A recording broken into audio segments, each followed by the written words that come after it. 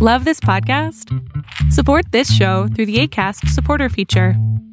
It's up to you how much you give, and there's no regular commitment. Just click the link in the show description to support now. Hey, I'm Ryan Reynolds. At Mint Mobile, we like to do the opposite of what Big Wireless does. They charge you a lot, we charge you a little. So naturally, when they announced they'd be raising their prices due to inflation, we decided to deflate our prices due to not hating you. That's right. We're cutting the price of Mint Unlimited from $30 a month to just $15 a month. Give it a try at mintmobile.com/switch. $45 up front for 3 months plus taxes and fees. Promo rate for new customers for limited time. Unlimited more than 40 gigabytes per month. Slows full terms at mintmobile.com. Hiring for your small business? If you're not looking for professionals on LinkedIn, you're looking in the wrong place. That's like looking for your car keys in a fish tank.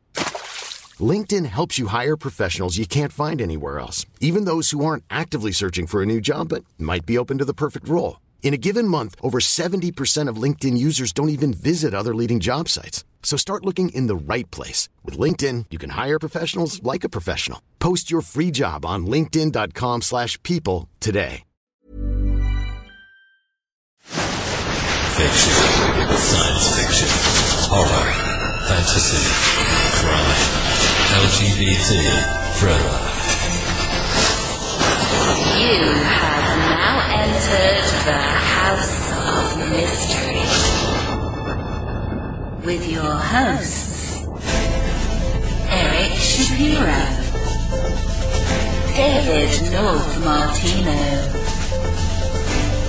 John Copenhaver, and Al Warren. 106.5 FM Los Angeles, 102.3 FM Riverside, and 105.0 AM Palm Springs. Welcome back into the House of Mystery, and I'm Al Warren. And on the other side of the country, we've got Mr. Michael Hawley. Hello, Al. Yeah, we're back. We're back after the long break. Yes. Wow. First show, and you're sitting on the first show. I'm surprised you. I tried to work it. You betcha. But that's right. I'll be flying your way out west for filming, so that'll be fun.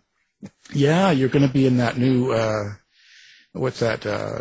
History's Greatest Mysteries. Let's say Lawrence Fishburne. He's the one that narrates it. So they wanted to talk Jack the Ripper, so I said, okay, I will talk Jack the Ripper. Well, yeah, you're the man to do it, especially with all the others they have listed on there. You know, anyway. But it's not about us today. Today we are back, and it's about the writers we bring on, and we're starting out with a bang this year. So talk about for Toronto, we've got a writer from back east in Canada, eh? And so we've got Miss Judy Penn-Shellick. Thank you for being here. Thank you for having me. Well, Judy, where did it all start for you? Where did it all start? Yeah. Journalist, a magazine editor. You've got some best-selling books out. You've got a couple of crime series.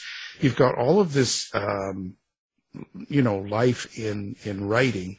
Was that something you brought with you right from being a child? Were you that way in school and you just carried it on, or is this something that came along later? Yeah, so I've always been an avid reader. I mean, my mom read to me when I was listening, forever. And so I always loved to read, and I always used to make up stories in my head, so I had a bit of a walk to school, with no shoes in the snow. No. Yeah, exactly. But I would, make up sort of a story in my head, and then if it wasn't finished by the time I got to school, then I would just pick it up on the way home, the same story. Sometimes it'd take me a day to have it in my head, and sometimes take a couple of days or whatever. So I just thought everyone did that, right? I didn't think that was anything strange. And then I wanted to go to actually Ryerson for journalism, but my mother just didn't think that journalism was a proper job for a woman. And so I took business instead and went into the corporate world and became a credit manager, on and on. And then I guess I was in my mid-30s. I was commuting to Toronto from Holland Landing, which is a small town. And, the drive the drives were long, and I'd be making up these stories in my head to kind of keep me, sane. And so one day I came home and I said to my husband, who was an engineer, you know what, I think I might start writing down these stories in my head. And, he's like, you write stories in your head? I go, yeah, I don't. And he goes, no, I'm an engineer. Are you crazy? And so anyway, I didn't really do anything with it. And then I guess probably about 5 years later, my husband, for my birthday, bought me this creative writing workshop taught by Barry Dempster, who's I think he's been up for the GG a couple times for poetry and that sort of thing. And anyway, I started writing my stories down and got a couple published in like literary magazines, and then took some courses and started writing for magazines, and the magazines then hired me as their editor, and it just kind of spun off, right? And just kind of, so I gave up that whole corporate credit manager thing, which I hated, in 2003. Yeah, so 2003, I haven't actually had a real job since 2003. But you're into your passion now.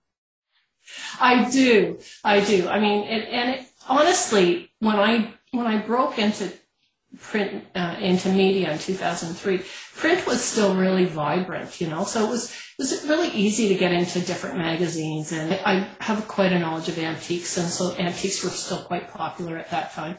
And so it was easy to break in. Today it would not be, because there's just so many, there's hardly any print media left, so then it would be a very different story to try to do it today.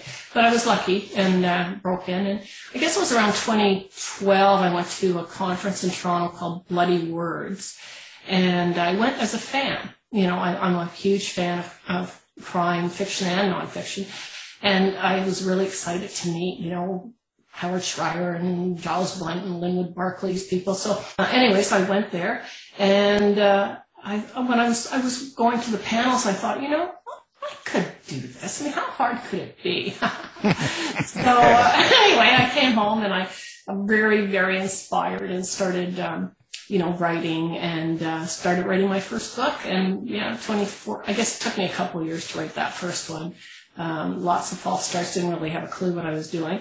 And, but eventually finished it and got it, a published small press publisher in the United States picked it up. And, so that's kind of sort of went from there. Yeah. Yeah. I find that interesting because when you're in a career in the real world, as they say, and doing a job like that, like you were doing, to give that up and to actually try and publish something you've written, that takes a lot of courage, I would think. Don't you think? Well, I mean, I should add to the story that the company that I was working for at the time, they were doing a huge sort of reorg, right? Mm-hmm. And so my boss had sort of said, we could do this with you or that with you. And I was just, I'm sort of done. Like, there's nothing really more depressing than collecting money for a living, quite frankly. So I said, don't do that. I will be happy to train, all these different people on my job. Just, give me a decent severance package and let me right off to the sunset. And they did that. They were great. So that severance package combined with some unemployment insurance really kind of funded my first year and a half, I guess, of freelance journalism. But I was quickly earning close to what I made in the corporate world, because I was writing for like 7 different magazines at a time. It was crazy. But yeah, I think it was something I really wanted to do and something I really loved. And I developed a really good reputation pretty quickly. So I think that has all made a difference. Ironically, I thought, having all this journalistic background, being the editor of, New England Antiques Journal, all this stuff, that my protagonist in my first book is an antique shop owner, and I thought, I'm going to get all these offers, and all this is going to matter, but it doesn't. It didn't matter. I got like a zillion rejections before I got an acceptance. Of course, I started, really high with like the top New York agent or whatever, right? Of course. Which, they didn't return my call. I don't understand. But anyway. That was rude. Who was it? I'll call them right now. We'll call them live. Yeah, would you mind? I know. It's like when Skeletons in the Attic, that's my best-selling book. So that came out in 2016, and it reached #1 on Amazon. It was very exciting. And like Michael Connolly was number 2. That's when my husband, I think, finally realized, oh, maybe there's something to this author thing. You know? That's right. But Michael never called. He never. I don't get that. Like, well, what's up with that? You want his cell number? I'll give it to you. Oh, there you go. I'm a big fan. I've read everything. I'm a huge fan of his. So. I've heard that. Just like Stephen King. I've heard he's all right, but. Yeah, Stephen's a good buddy of mine. Yeah. We just had Judy, we're too much of nonfiction, true crime stuff. So that there's so much to that. There is. Yeah. I'm actually fascinated by the whole true crime thing. I mean, I love research. I mean, that comes from a journalistic background. Like, research is really, I enjoy doing it. And actually can spend, the better part of the day researching, what the moon phase was on a certain day or whatever. And, So what you're trying to say is my next book is actually Jack the Ripper in Canada, because the guy Tumblety he lived in Toronto and he had like 3,000 acres in Guelph. So really? You're trying to tell me that you're going to help me research this? I love this. Thank you, Judy. Yeah, but I've often thought, I'd love to know, how you stumble upon that sort of thing. That to me is fascinating, right?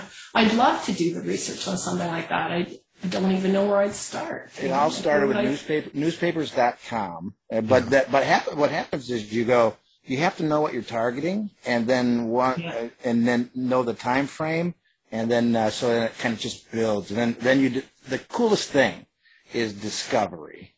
It's something that that nobody else knows about, and then you just keep on going. So, but Toronto is just a wealth of information on this guy, so it's really cool. And you're right there. Oh, that's great. Yeah. No, it's great. I think the whole truth, because I do, in my Marketville series, I have the 2 series. The Glass Dolphin is very cozy, the antique shop owner. It's sort of like, Murder, She Wrote kind of vibe. But the Marketville series they're what I call cold case cozies, right? And so let's say the last book, A Fool's Journey, it's about a young man that goes missing like 20 years before, and now the family still hasn't heard from him, so my protagonist gets in the act and starts digging around, right? But that case was based on the case of a young man that I read about in my local paper that had been missing for 20 years. And I found missingadults.ca, and because his photograph was credited to missingadults.ca. So I went there, and then I went onto that website, and then I found his little blurb and some age-progressed photos and that sort of thing. And then I contacted the founder, Lisa Dion, and said, what can you tell me? I don't want to use this guy specifically, but I want to sort of build a story around it. And so she was terrific, because she really, I didn't want to, the last thing I wanted to do was write a fictional story and then kind of people that have actually been in that situation that didn't feel real to them, if you know what I mean. Like, that seemed important to me. Okay. Lisa, she actually becomes Lucy Daniluk in the book. She helped me a lot, and I did fictionalize the character quite a lot, which is a good thing, because, and here's almost a creepy thing, and I won't give you the guy's name because it's, sort of a secret, but the book was released on August 21st, 2019, and on that day, the young man that I based the story on returned home. Oh, wow. Yeah, creepy, eh? Yeah. You find you let him out of the basement. That's what happened. Yeah, I don't know. It just seems so bizarre to me, and I don't know, Yeah. I don't know what happened to him, because Louisa phoned me and she said, "You're never going to believe it. The family called and said, take the listing down. He's home, but we don't know where he was. We know nothing," right? So I'm very glad that I fictionalized a lot of it, because, if I didn't, and then it was, anyway. Yeah, no, it's tough. Yes, I do love research, and that's one of the, it goes to show that one little article in the paper and how it sort of led me through this whole process of digging and researching, and I enjoy doing it a lot. Yeah. Well, it's amazing, when you're doing true crime, there's so much when you're going through the papers every single day through the paper and every single page, because especially if you're looking at the 20s or 30s or something, right, a long time ago, the way they wrote articles was so much different. But it's so interesting. But that's great, because if you didn't do research, I think a crime fiction or historical fiction book would be less, right? Because it doesn't read through then, right? I check every fact. I had a little, in my Cozy series, a hole in one, there's a murder on a golf course. And so anyway, the guy that gets sort of arrested is an antiques, the ex-husband of the antique shop protagonist. And so I called I thought he needs to have like an antique gun, I think, because he's antique stuff. But I don't know anything about guns. So then I called the York Region Police Department and spoke to Constable Pattenden, who does their media, and sort of asked him, what are the rules about antique guns and what do they have to do? And he was helpful, but then he also said, contact this Sean, I can't remember his last name, but Sean at oldguns.ca. So I contacted Sean, and Sean was like, he needs this type of revolver because that would have been something that RCMP would have used in such and such a year, and blah, blah, blah. And perfect. So it was perfect. The thing is, all that, like talking to Andy Pattenden, talking to Sean at oldguns.ca, doing the research on the gun and all of that, it maybe boiled down to one paragraph in the book, at the end of the day. It wasn't a big part of it. But if I had gotten that detail wrong, you can guarantee somebody out there knows about antique guns that would have said, you know what, she just doesn't know what she's talking about. And then the whole book would be ruined for them, right? Well, yeah. Well, and it ruins it for me, actually, in a sense. More in series I see on streaming TV, like Prime or Netflix, when I see some sort of show that it's dated and it's supposed to be happening in the 30s or wherever, and they're speaking like it's 2010. Yeah. Right. It just throws me. I kind of go, oh, that's stupid. And I get so focused on what they're doing that way, I lose interest in the story. So I think it's important. It is, and it's funny you say that, because I was talking to, or I saw a webinar with Ilona Wishaw, who's a BC author, and she talked about this thing called Ngrams, N-G-A-R-A-M-S, which I'd never heard of. But what it is it's a search engine, and you put in something like "can't get my head around it," for instance, as an example of a saying that people say today all the time, right? And it'll tell you when that saying became popular. So that's really helpful if you're writing, trying to capture dialogue from like the 50s or the 60s or something. Right. Nobody said can't get your head around it then. So you're absolutely right. If I was to read a book set in the 60s and I read that, I'd think that doesn't seem right to me. Like nobody said that then.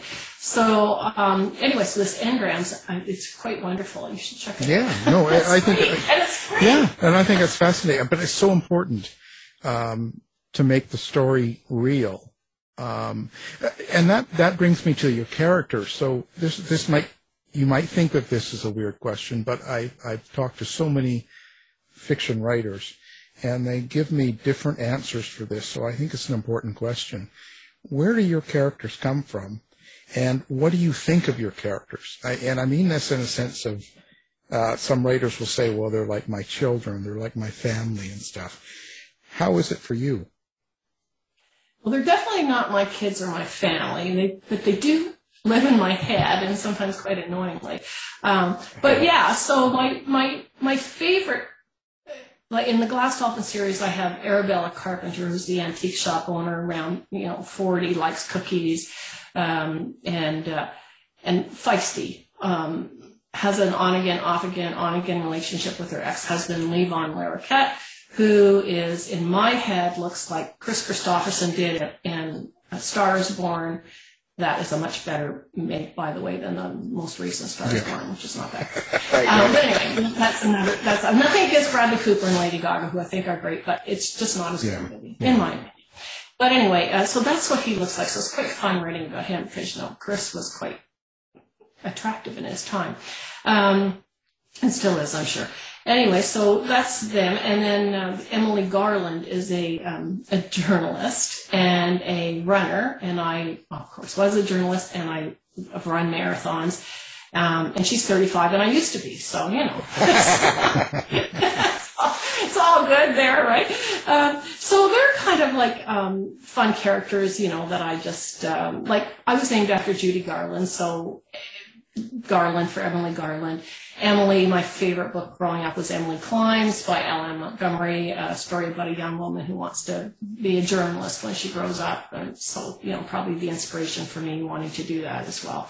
So, those are characters I like them. Arabella I really like. I like her so much that I actually have her as a minor character in the Marketville series. I always find her, some antique that Calamity has to contact her about, right? So, so Marketville, I have Calamity Barnstable, also known as Callie, and I love her. I mean, she's just, I think in a lot of ways, she's me, but younger. But she's definitely got, like she's been dumped on Valentine's Day when she was expecting an engagement ring, that kind of thing. All these things have happened to me at some point, right? So I just fold them right in, and I figure, maybe, the guy that dumped me, it was actually high school that I got dumped, and it was a promise ring I was expecting, but I've just amped the story up a little bit. But I just think, I hope that guy sees me and says, I should have stayed with her instead of, Betty Ann. Well, did you take that person to use that character, that person that did something bad to you, and hurt them? There's no better way of getting even with somebody than writing them into a story. And actually, I did write a short story. It's called Live Free or Die. And it takes place of a young 23-year-old girl in Toronto that ends up having a relationship with her boss, who's 10 years her senior. And let's just say that particular relationship, that boss that I had when I was 23, that guy still may be alive, but not in my story. So I got even with him a whole lot of years later, right? So, anyway. Make it Anyway. torturous too, right? It has to be. Absolutely. It's a long, drawn out one. It's not like a quick over. There goes your true crime, Al. There goes that true crime. Yeah. No, I just because J.D. Horn. That's when he said that. He said that he's so sensitive that when he's in a grocery store, that if someone cuts him off, he'll take that person's character and hurt them in one of his books. I actually have done that, not actually hurt them, but in one of the Glass Dolphin series, I've got Emily going to, the dollar store, and she's got a cold, and she's feeling sorry for herself, and she's got cough drops and Kleenex and all this stuff in her hand, and she's in this big lineup, and another cashier opens up and says, I can take the next person in line, and last guy in the line runs up. And Emily sort of says, well, you were the last guy, you're supposed to be waiting in line, and the guy sort of, gives her a hard time.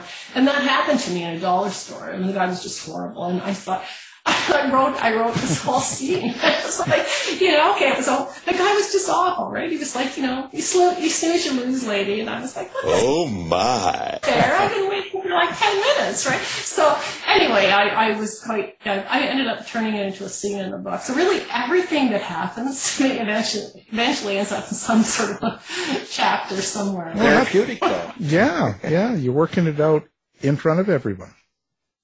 Yeah. Well, but it's funny, but it's not. It's just, since you put a lot of yourself into it, but I guess a lot of writers do, does it ever worry you, or does it ever make you feel a little bit self-conscious to write things that are very personal to you and to let anybody in the world read them and review them? Yeah, so I'm not sure that I write, these little snippets of things that have happened to me. I always obviously exaggerate the details, and so I don't really feel that people are getting to know me that well personally. Do you know what I mean? Yeah. And I'm pretty careful on my social stuff not to include, pictures of my house or anything. I'll show pictures of the water. And we have a cottage, and I show pictures of the water, but never the actual property or whatever, right? So I'm really careful about that stuff.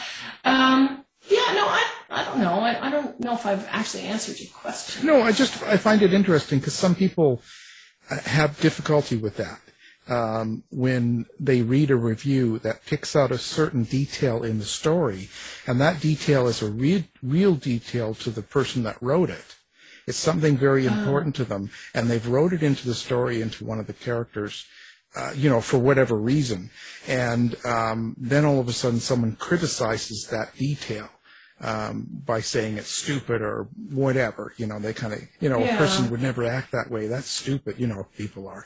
And then all of a sudden they're like, oh, but that did happen to me, And well, you know what they say. I mean, truth is stranger than fiction, right? I mean, sometimes things that happen, you can't write about them because nobody would ever believe it would ever happen, right? But I would say that, like, as far as reviews go, I do read. Like, I review books on Goodreads, and I read every review that people post on Goodreads, the good and the bad, right? And because you can learn from all of them, and even the awful ones, I still appreciate that the person took the time to read my book. And if they didn't like it, okay. I mean, I've read, best-selling novels that I haven't particularly cared for. They've been critically, lauded, and I've been sort of like, so it's okay. I don't take it too personally. And the one story I love to tell is, and I don't think he's with us anymore because he stopped reviewing altogether. But his name was Phil, and he would only ever give me a 1-star review. 1 star every time. I don't know what all the hype was about. I didn't get this book at all, whatever, and 1 star. But then he'd buy the next book. Like, Phil likes some of these books. Why would you keep buying them? But he did. And then I think my biggest sight was one time he gave me 2.5 stars, and I was like, oh my gosh, that's like getting like 10 stars from anybody else, right? Because Phil I always seem to disappoint him, but he kept buying my books, and I don't know why. So I miss him. He doesn't. I hunted him down and had him killed. Don't worry. I can only take so much negative, and I have to go after them, But sometimes people are cruel. Like, one that really rankled was a lady that, like, it was funny because that day I had 2 reviews. One was 5-star, couldn't put the book down, loved it. And the other one was, I thought my grade 5, kindergartner wrote this. I was like, what? Come on. But anyway, it's fine. You can't, it's subjective. Reading is subjective, right? Yeah. So accept that. It's really hard. It's hard because you can get one, like you said, I've had that where this man doesn't know how to write. He's terrible. He's like he couldn't graduate high school with this. And then the next person gives you a 5-star and they're saying this is amazing. And you're like, wow, brothers? I don't know. It's weird. So do you like to be involved with a lot of your readers and stuff like that? Do you kind of interact a lot online, or do you stay away from that? Well, I have the Facebook, I have lots of friends, so to speak, which, I don't even know who they are. In that way, I visit book clubs. I love that. My local book clubs, I've visited some local book clubs. I've done a couple Zoom book club meetings. Hey, I'm Ryan Reynolds. At Mint Mobile, we like to do the opposite of what Big Wireless does. They charge you a lot. We charge you a little. So naturally, when they announced they'd be raising their prices due to inflation, we decided to deflate our prices due to not hating you. That's right. We're cutting the price of Mint Unlimited from $30 a month to just $15 a month. Give it a try at mintmobile.com/switch. $45 up front for 3 months plus taxes and fees. Promo rate for new customers for limited time. Unlimited more than 40 gigabytes per month. Slows full terms at mintmobile.com. Hiring for your small business? If you're not looking for professionals on LinkedIn, you're looking in the wrong place. That's like looking for your car keys in a fish tank. LinkedIn helps you hire professionals you can't find anywhere else, even those who aren't actively searching for a new job but might be open to the perfect role. In a given month, over 70% of LinkedIn users don't even visit other leading job sites. So start looking in the right place. With LinkedIn, you can hire professionals like a professional. Post your free job on linkedin.com/people today. You should celebrate yourself every day, but some days you should celebrate with jewelry. Whether you want to commemorate an unforgettable moment or just bring some added sparkle to your collection, Blue Nile can offer you expert guidance and a wide assortment of jewelry of the highest quality at the best price. Go to BlueNile.com today and experience the ease and convenience of shopping Blue Nile, the original online jeweler since 1999. That's BlueNile.com. BlueNile.com. Millions of people have lost weight with personalized plans from Noom. Like Evan, who can't stand salads and still lost 50 pounds. Salads generally for most people are the easy button, right? For me, that wasn't an option. I never really was a salad guy. That's just not who I am. But Noom worked for me. Get your personalized plan today at Noom.com. Real Noom user compensated to provide their story. In 4 weeks, the typical Noom user can expect to lose 1 to 2 pounds per week. Individual results may vary. I have fun doing that. I mean, it's not always, so usually it's great. I remember I did one in Tottenham, which is a small town not too far from where I live. And it was a seniors residence. And I thought, oh, that'll be nice. And so they all, read the book, I guess, whichever title they had selected. And then I went to chat with them, and, they had tea and cookies, and that was all really nice. But, the one lady, she wrote stories about her cat, so she thought they were better than my book. And then another lady started talking about Frank Mahovlich. I was like, I have no idea why, because, okay, I mean, I know who he is, and he played hockey and all that, but, he hasn't played hockey. I don't even know if he's still alive. No, probably not. And so, so it was clear that, maybe they weren't all, maybe they didn't really understand everything they read. So, right. But anyway, it was still fun to have, and they were homemade cookies, so there was a positive there. Yeah, they probably put pot in the cookies or something. But I do like that. I really do. Oh, you like the pot? Yeah. I do enjoy meeting readers. I do. I mean, that's why I liked going to conferences, because you could meet other authors, certainly, which is great for networking and just feeding off, getting ideas. But readers, it's really fun. So I miss that. That's one thing I've really missed. Would you consider yourself an extrovert then? I mean, hear a lot of introverts that are authors, but an extrovert or?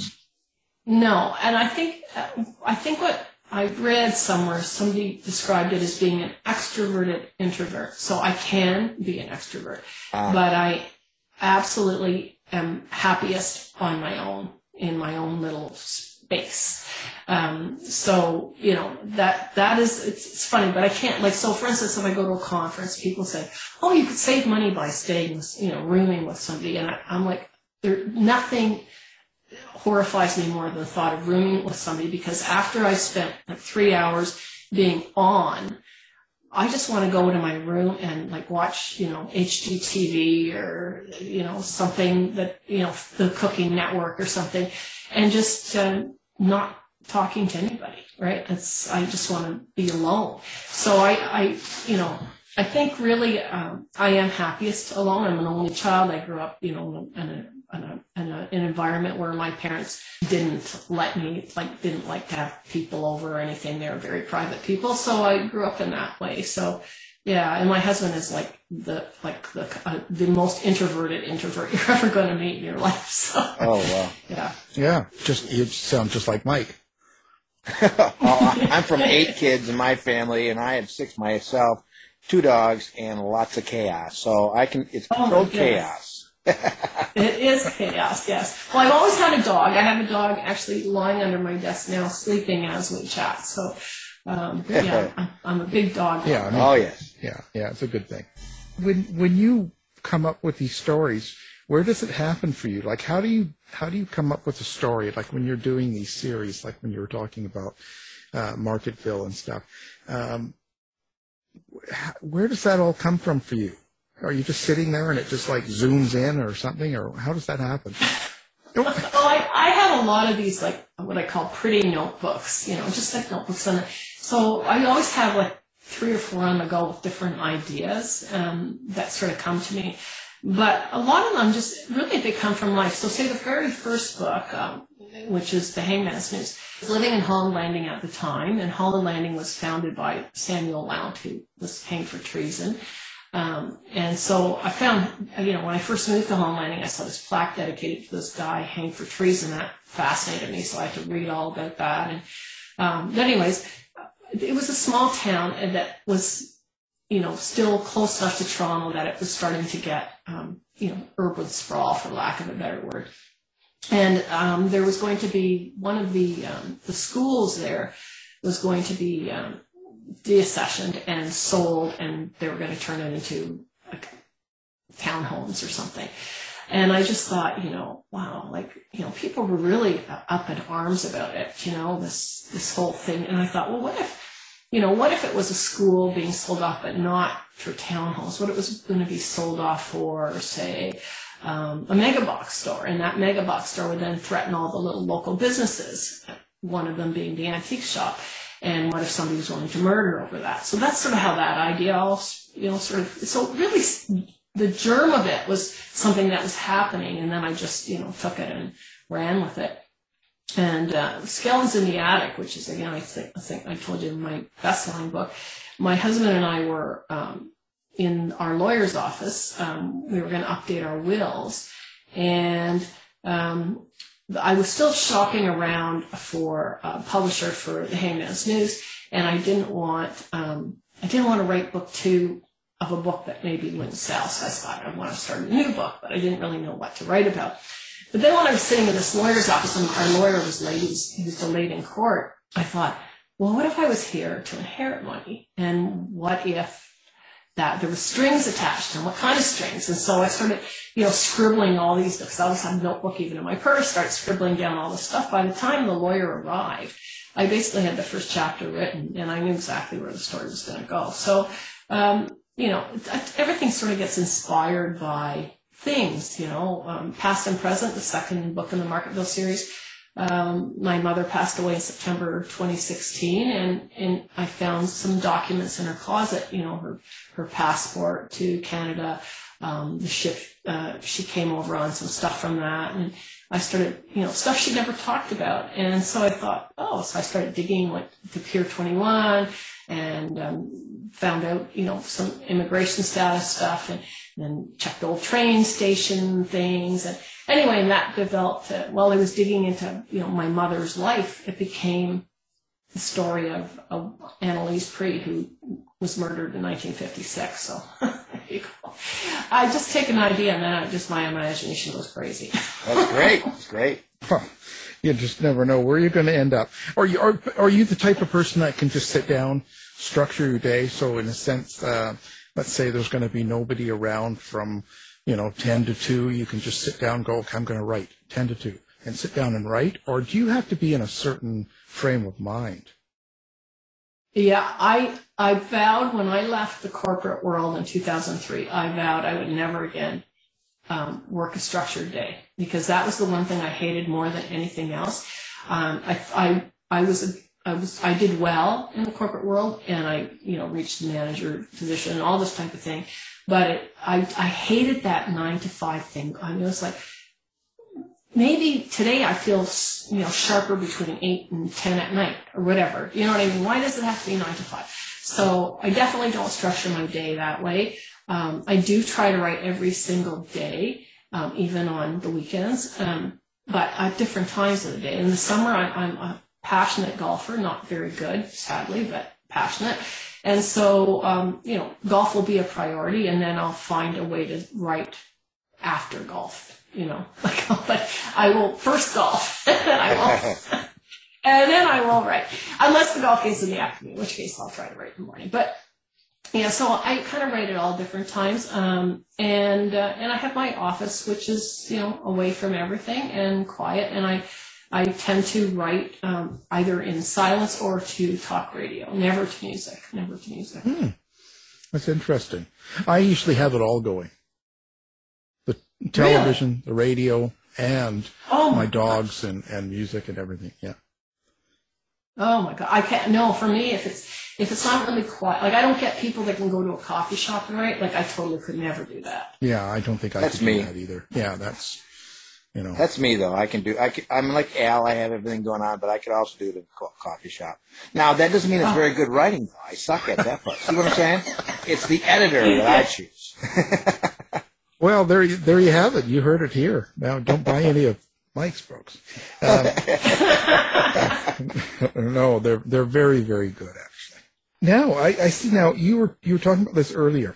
Crime Writers of Canada. So now you are a part of that group, and you are the chair now, I guess. What do you want to tell people about groups like that and groups such as the Crime Writers of Canada? So, I belong to a number of associations. So I belong to Sisters in Crime, the Toronto branch, the national branch, and the Guppies branch. Guppies was the great unpublished, so I joined there when I wasn't published. And many of the published authors stay on to mentor unpublished authors. So I belong to all three of those organizations, and I'm reasonably active in all of them. I belong to International Thriller Writers, Short Mystery Fiction Society, and obviously Crime Writers of Canada. So Crime Writers of Canada I joined back in 2012 as an associate member, aspiring author. And then when I became an author, I became a professional author member in 2015, I guess. And then in 2017, they asked if I'd want to join the board as a regional rep for Toronto, Southwestern Ontario. And so I said, sure. And since then I went on to become director and vice chair, and now I've spent the last, year and a half as chair. So my term ends at the end of May this year, and then I will become past chair.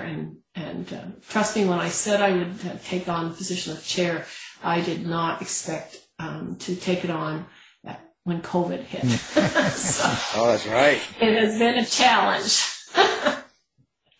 But anyways, it's a great association. We have, member benefits, discounts on entries to the awards, and discounts on various magazines, and we have webinars and meet and greets, and so lots of things. And we do other things, like we have a presence at conferences and that kind of thing as well. So I think it's really worthwhile to belong to associations in general. And I think it's really important as a Canadian to support Canadian crime writing, whether that be fiction or nonfiction. And one way of doing that is to belong to an association like Crime Writers of Canada, right? Mm.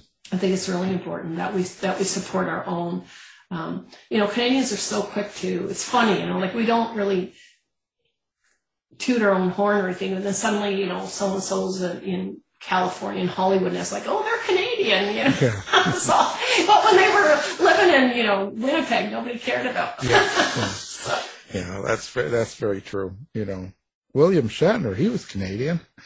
Yeah, he's Canadian. Yeah. That's true. We don't, it's the first thing you hear. When you hear about an actor, it'll be, Ryan Reynolds, he's Canadian. You always hear they're Canadian. People are, it's almost like we're not good enough unless we make it somewhere else, Yeah.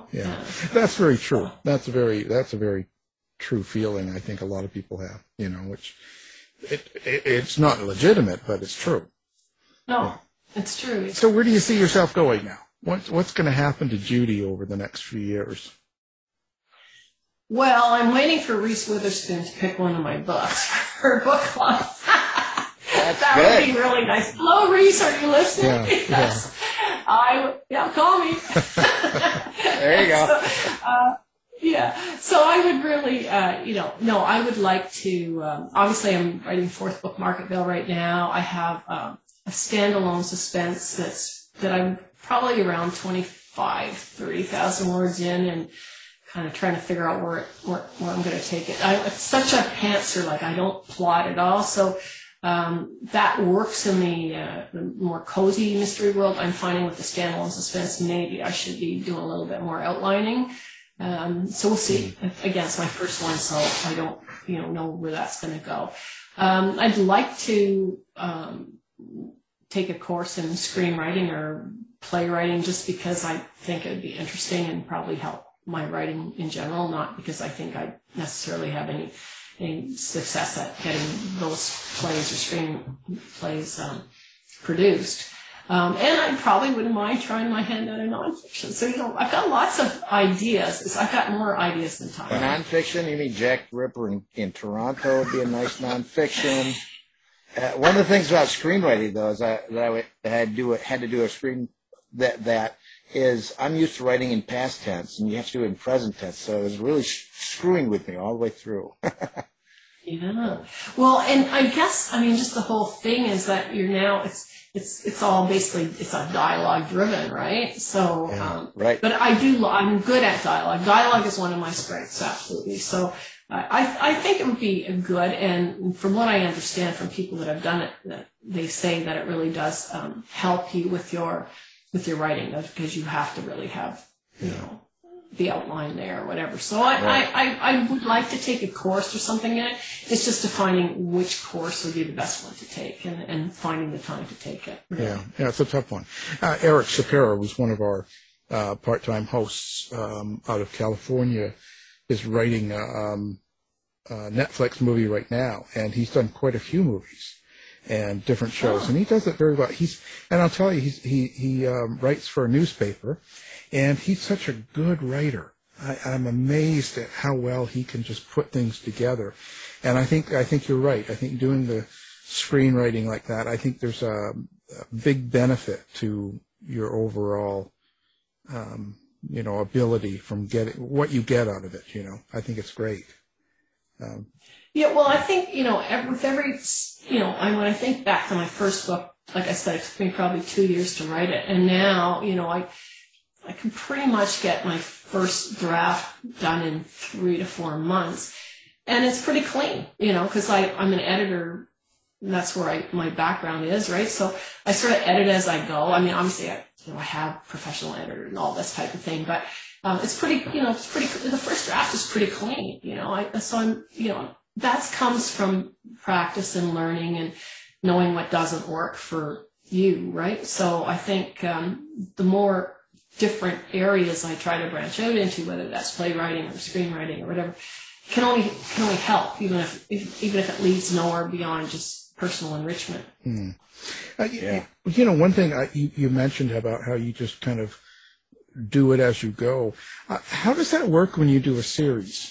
Like when you're doing a series that has 3 or 4 books to it, and maybe even more. So you don't have that outlined? You don't have it kind of where you want to be at the end of 4 books, and then you kind of go through it, or you have no idea? So with the Glass Dolphin series, I knew it would be 3 books, and I knew how I wanted it to end. So that one, yes, I knew how, the 3rd book in that series, which is called Where There's a Will, I actually wrote the last chapter before I wrote the first chapter, because I knew exactly where I wanted to put my characters in their lives, right? And so, but did I know how they were going to get to that end? No, I had no idea, right? I just knew how I wanted them to end. As far as Calamity goes, I'm writing book 4 now. I don't know whether, I won't know until I finish it whether that's it for the series or whether I think there's going to be another one. And I won't know until it's done, right? Because even though it's a really well-selling series, I do find there are some authors that, maybe their series should have ended sooner than they have, right? And I don't want to be one of those authors. And who do you mean? We're certainly not going to name any names here.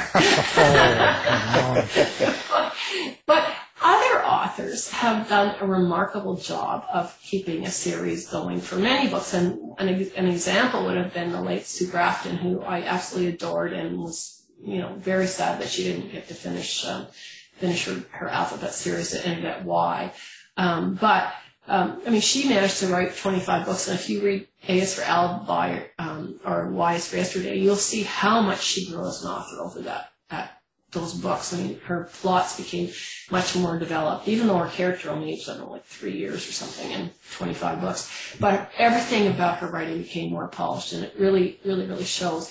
So some people can do it. I don't see that I have 25 books in my Marketville series. I might have 4, I might have 6. I don't know. But again, if I want to do these other things like the standalone suspense or maybe nonfiction, something has to be put aside, right? So, and I also publish. I've also published 3 multi-author anthologies. So Superior Shores anthologies they're called, and that was a tremendous amount of work because I sent out the call out to the various markets and, each time got about 100 submissions, had to call it down to like 20 stories. Then I did all the editing, the formatting, and, I hired a proofreader because, I wouldn't have noticed any mistake after doing all of that. And did the formatting and put it together and the cover art and all of that. So I published one 2019, 2020, and 2021. I'm taking a gap year this year. I'm not doing one this year, but I have plans to do one in 2023. That's a tremendous amount of work, but I think it's really important because I think short crime fiction, I love it, and it's how I got my start, my first publishing credits. So I try to pay it forward a little bit, right? That's interesting. How was COVID then? We know how COVID is, but how is it for you in your writing? Do you find that it kind of makes you write darker, or perhaps maybe even it stalls your writing? It definitely stalled my writing. 2021 was the first year that I didn't have a book out. I did get an anthology out, but I didn't have my own novel out. That's the first time since my first book came out in 2015. I had one book out a year, and I just had it's crazy because I don't consider myself a super social person, and I spent a lot of my time by myself in my little room here writing, but I didn't realize how much I needed, just to go out and have a coffee with a friend kind of thing. I didn't realize how important that was, or how much those sort of little escapes, it kept me creative, and so it really has played with me for sure. Health-wise, touch wood, it's been good. I don't know anybody personally that's, been impacted, with COVID, but it's definitely, I think, harmed a lot of people's mental health for sure. Yeah. Right. And, my own included, I would say. Yeah. Oh yeah. You should see Mike's. I still talk to myself still. Yeah. Yeah. The thing that I'm grappling with now is Book 4 Marketville. I'm placing it's going to take place in 2022. There's like a cold case, and then there's the current things going on.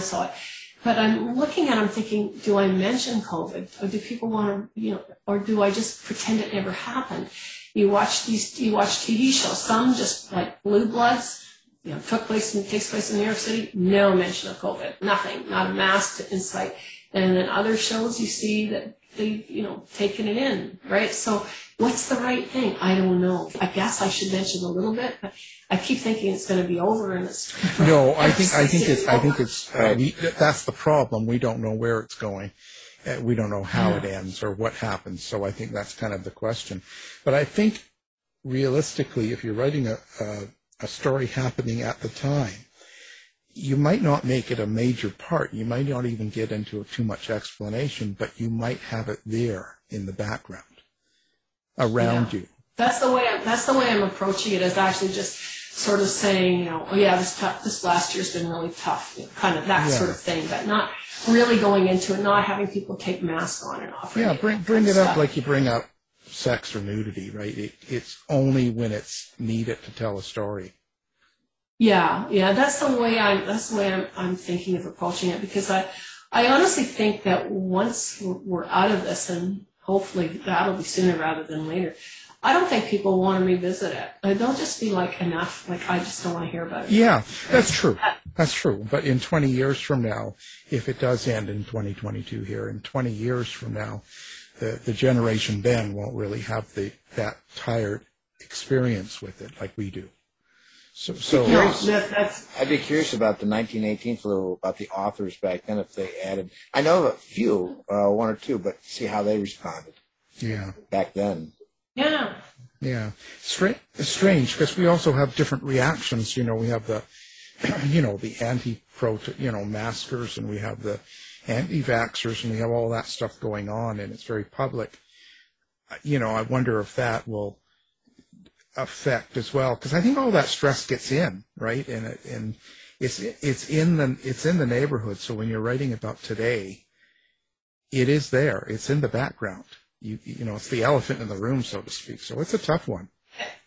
It absolutely is, and as I said earlier, I write to talk radio, and that has been the case until this past while, because literally, on talk radio, it's all about the COVID and the numbers, and this doctor's on and that doctor, and this specialist and that specialist, and I just think I don't want to hear about it anymore. I just don't want to hear about it. Yeah. And so, I'm so grateful when somebody comes on, like earlier today on Kelly Cutrera, they had Peter Howell was on talking about, the Golden Globes, why they didn't happen or why they weren't filmed or whatever. Yeah. But it was just so great to hear about something other than COVID. Yeah. You got to stay away from all that because it's overkill, Oh, it is. It is. It just gets to you after a while, whatever your position is on vaccines or anti-vaccines, whatever. Every single person out there has got to be just tired of hearing about it. Well, right? Certainly, so. It's just so much. Well, now let's get into the promotion stuff. So now, how do people find you, get a hold of you? Do you have any pictures of your house that you want to put your address up, your phone number? You can put all up. Or do you have a website? I do have a website, and I think it's quite a good website. It's judypennshellac.com, so it should be easy to find. And I've got all kinds of cool stuff on there. I've got on my About page, I have my bio, but then I have my Enough About Me, Here's More About Me section, where this interview will be linked at some point. And I have a Facts and Fiction section where I talk about Samuel Lound or Blue Rodeo, the band. They are featured in some of my books. And so sort of the facts behind my fiction, right? So I've got some of that stuff going in there. So I think that's kind of a fun thing. I've got some recipes. Not that my stories have recipes in them, they don't. But there's mention of, say, food, and then I'll make up like a little recipe or something. So, yeah, so it's a pretty good website. And yes, I'm on Facebook, Instagram, and Twitter. You got to get on TikTok. Yeah, I don't. I kind of looked at TikTok and thought, I just can't do it. I just can't do it. Well, it's been an interesting conversation. Always good to talk to authors, and we had another great one today to start the year out. So thank you for being here, Judy Penns Shellac. Thank you. Thank you so much for having me. Nice speaking with you, Judy. To find out more about our show, guests, or to listen to past shows from our archive, please go to www.houseofmysteryradio.com. Show's over for now. Was it as good for you as it was for me? Well, good night. This has been a production of Something Weird Media. I'll be back. Imagine the softest sheets you've ever felt. Now imagine them getting even softer over time. That's what you'll feel with Boll & Branch's organic cotton sheets. In a recent customer survey, 96% replied that Boll & Branch sheets get softer with every wash. Start getting your best night's sleep in these sheets that get softer and softer for years to come. Try their sheets with a 30-night guarantee. Plus, get 15% off your first order at bollandbranch.com. Code BUTTERY. Exclusions apply. See site for details.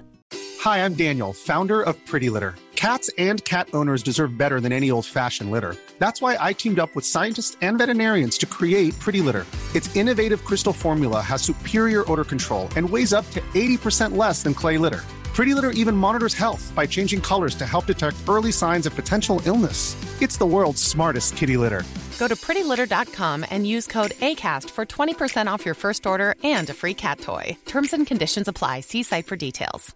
Hey, it's Paige DeSorbo from Giggly Squad. High quality fashion without the price tag. Say hello to Quince. I'm snagging high-end essentials like cozy cashmere sweaters, sleek leather jackets, fine jewelry, and so much more. With Quince being 50 to 80% less than similar brands. And they partner with factories that prioritize safe, ethical, and responsible manufacturing. I love that. Luxury quality within reach. Go to quince.com/style to get free shipping and 365-day returns on your next order. Quince.com/style. You've been listening to the House of Mystery radio show.